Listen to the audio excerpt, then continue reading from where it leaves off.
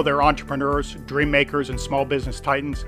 I'm Chip Schweiger, and welcome to this episode of the Entrepreneur's Accountant Podcast, where you get tips and tricks that can help you level up your company to build value and create a business that goes from 7 figures to 8 and from 8 figures to 9. I'm a CPA in public practice who, for the last 27 years, has worked with some of the largest companies in America.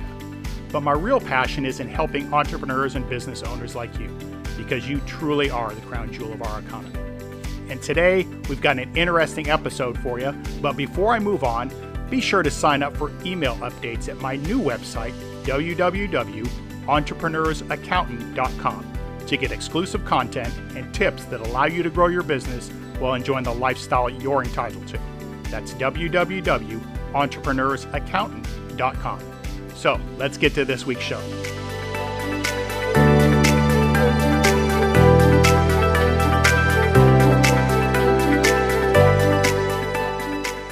Well, hi, y'all, and welcome to this week's episode. So happy to have you here. Hope that you're doing well, that you are healthy, and that your business is profitable, and that you're having mostly a good time at it.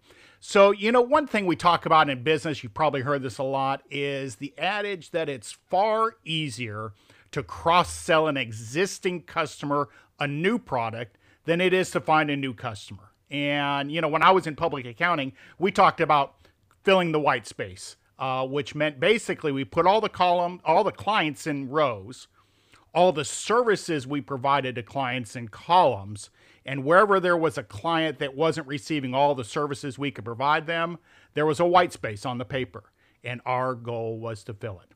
And if your goal is to grow at all costs, then cross-selling certainly makes sense. However, all of that sales growth may not do much for the value of your company. So what do I mean? If you cross-sell your existing customers too much stuff, it could make your business far less valuable.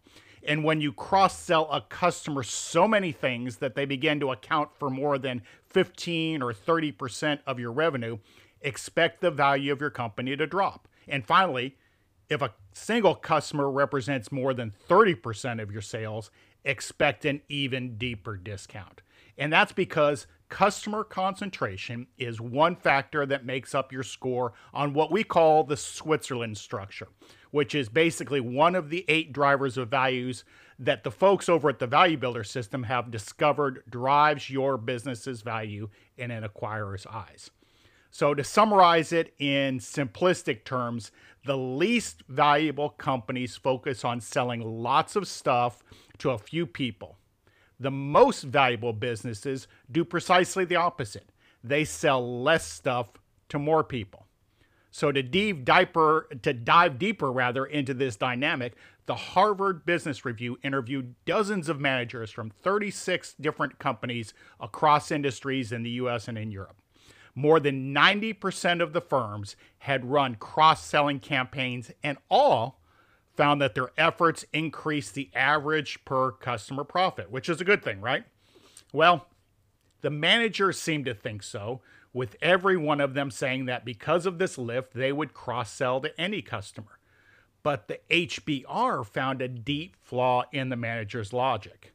So to tease out the impact on profits of individuals cross-buying, they analyzed the customer data sets from 5 Fortune 1000 companies, a B2B financial services firm, a B2B IT services firm, a retail bank, a catalog retailer, and a fashion retail, over periods ranging from 4 to 7 years. And what they found was that while the average profit from customers who cross-buy is higher than that from customers who don't, 1 in 5 cross-buying customers is unprofitable. That group accounts for 70% of a firm's total customer loss. And that's defined as the shortfall when the cost of goods and of marketing to a particular given customer exceeds the revenue realized for that particular customer. And the more cross-buying an unprofitable customer does, the greater the loss. So who are these profit-destroying customers? Well, we can probably put them into 4 distinct profiles.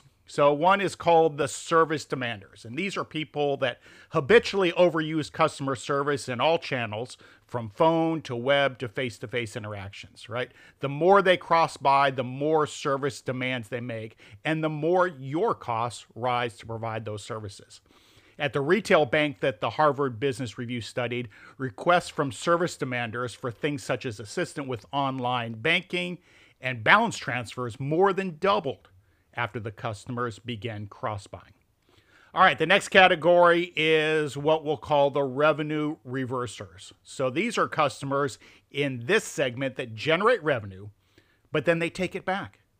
At firms selling products, this typically happens through returns. And in many cases, the more a revenue reverser buys, the more he or she returns. So at firms selling services, revenue reversals generally involve defaults on or early termination of loans or contracts. At the retail bank, where revenue reversers cost about, this one particular bank, about $5 million a year, about half of the customers in this group had defaulted more than once. All right, the next category is what we'll call the promotion maximizers. So these are customers that gravitate towards steep discounts and avoid regularly priced items, right? And everybody likes to save money. I'm not being critical here. I'm just saying that in your business, you need to understand sort of these different types of buyers. So at the catalog retailer and at the fashion retailer that the Harvard Business Review studied, the average annual loss from each promotion maximizer was about $300. Okay, the last category is what we call spending limiters. And this is a really interesting group, I think. These are customers in this segment that spend only a small fixed amount with a given company, either because financial constraints or because they spread their purchases among several companies. So if they do cross-buy, they don't increase their total spending with the company. They reallocate it among a greater assortment of products or services at that particular company. This generates cross-selling costs without increasing the overall revenue from that particular customer. And at the financial services firm, a number of business customers who kept about $5,000 in their checking accounts responded to cross-selling promotions for products such as insurance or CDs simply by drawing down their checking accounts to buy the other products. And the increase in revenue from more profitable products was not enough to cover the cross-selling costs. Now, cross-selling to any of these problem customers is likely to trigger a downward spiral in decreasing profits or accumulating losses for really two reasons. First, cross-selling generates marketing expenses. And second, cross-buying amplifies costs by extending undesirable behavior to a greater number of products or services. And this happens even among customers who are profitable before they begin cross-buying. So, hopefully by now you're convinced that cross-selling isn't all it's cracked up to be, but you may be curious as to how to make the switch. And if so, here's the way one owner did it. So let's look at a medical technology firm, 3D4 Medical. That's the name of the company, 3D4 Medical. Founded in 2004 by John Moore, the company built 3D models of the human body, photographed them, and then sold or licensed the images to textbooks publishers. By 2010, 3D4 Medical was selling images to a handful of large publishers around the world, and then a downturn hit, severely impacting the entire publishing business. And to make matters worse, new generations of students increasingly wanted to learn online rather than through the textbooks. So, turns out the advent of inexpensive digital photography and the resulting increase in competition for the same customers also didn't help Moore. He had built a successful company on a handful of customers, but when that segment began to dry up, so did his business. Despite working harder than ever, Moore's revenue plateaued for 4 straight years, and it's horrible to see when we see that in business, right? So instead of punching through to the next level, Moore had his hands full just keeping his company going. But while he had relied on too few customers, he still had something no one else had, and that's the thousands of 3D models of the human body.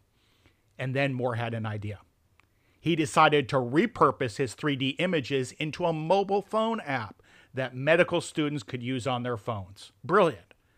Moore expanded the idea to include professors and medical professionals who could use his 3D images on an individual basis to learn, to teach, and to share with patients and students. So fast forward, by 2019, 3D4Medical had become the biggest producer of medical apps on every app store. The company boasted over 300 of the top universities in the world as their clients, and their app served 1.2 million paying customers and had 25 million downloads. Thanks to having a diverse set of customers, but one product, Moore sold 3D4Medical in 2019 for $50.6 million. So the takeaway that I'll leave you with for this episode, well, customer concentration is seen as a significant risk when a potential buyer determines the value of your business. And that's why the most valuable companies are the ones that sell less stuff to more people.